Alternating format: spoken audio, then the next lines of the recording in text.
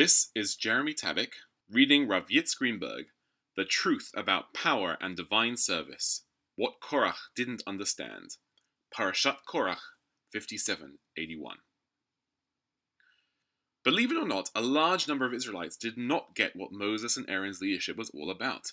It's hard to imagine hitting a lower point than last parashah's spy mission disaster, the decree that the Exodus generation will die in the desert, and followed by a trouncing by local tribes in the abortive invasion of Canaan.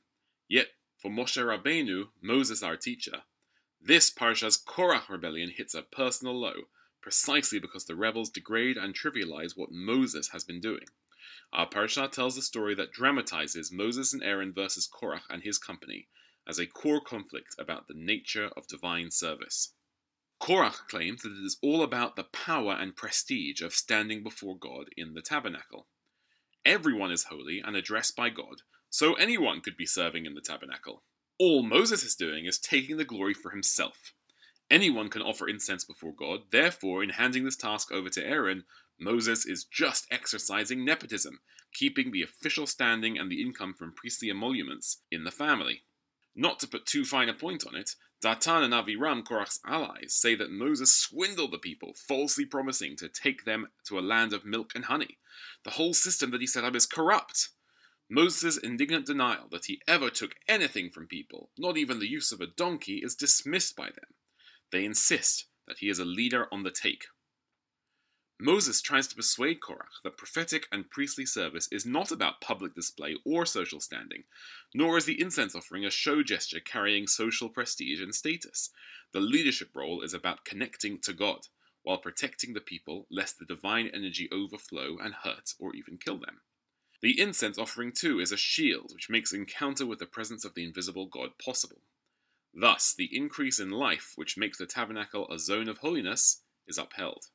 Korah and his allies mock this explanation and insist that all 250 of them can do the incense offering just as well as Aaron and the priests. So a competition is set up for the morning. The 250 and Korah will set up their incense fire pans alongside Aaron and the priests.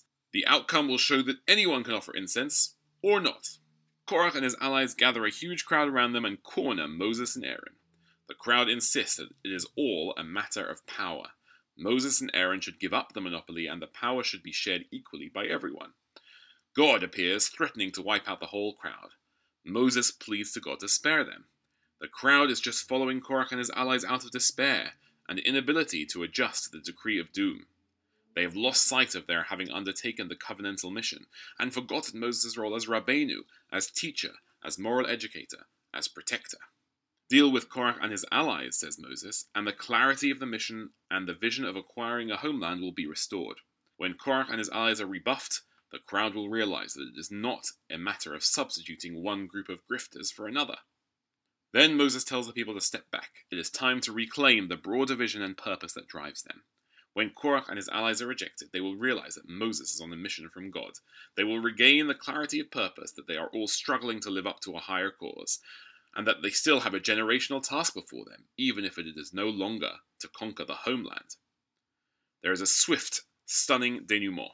A vast sinkhole opens and swallows up Korah and company. Then a fire flashes back from the tabernacle and burns up all the incense fire makers. Tragically, heartbreakingly, Moses and Aaron are validated, but at the cost of many lives. The Israelites do finally grasp that Moses and Aaron are on the line not for pride or pomp, but to protect them and to channel the divine energy toward life. This is evidenced by Aaron's actions during the subsequent plague. He carries the burning incense and stands between the dying and the living, and thus checks the plague. The very incense burning which Korah saw as a demonstration of status actually stops the death-dealing plague in its tracks. The message is that religious leadership is not about rituals honoring God or about personal standing, but about protecting life. The incense fire pans used illegitimately are fused into a cover for the altar to serve as a permanent reminder of the special use of incense for enhancing life rituals and not for pomp. One more demonstration is set up. All tribal chieftains are asked to give over their rods, placed in the tabernacle alongside Aaron's rod. The next day, Aaron's rod blossoms, giving forth flowers and yielding almonds. This is the signal that he is chosen for divine services. The message again is that the holy is not some reified divinity or awe. The holy is the growth factor, the proliferations of life, the movement towards filling the world with life. The Israelites now understand that Aaron and the Levites are role models who are representing the people and protecting their lives. Holy ones do not lord it over anyone, but work to honor the God of life and uplift the life of all people.